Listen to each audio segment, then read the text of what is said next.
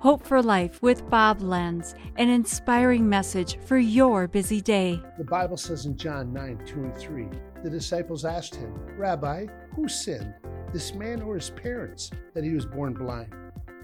"Neither this man nor his parents sinned," said Jesus, "but this happened so that the works of God might be displayed in him."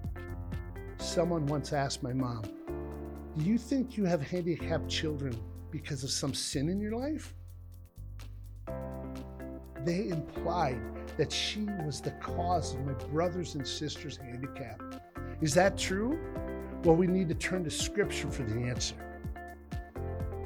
We just read how Jesus saw a man who was born blind and said that it wasn't anyone's fault.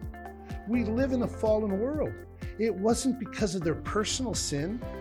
It was so God could be glorified. It's amazing how God can use something broken and turn it around to show His power and His love. So why did someone die? Why did they get cancer? Why are they disabled? It's not because God didn't love them. That is simply not true.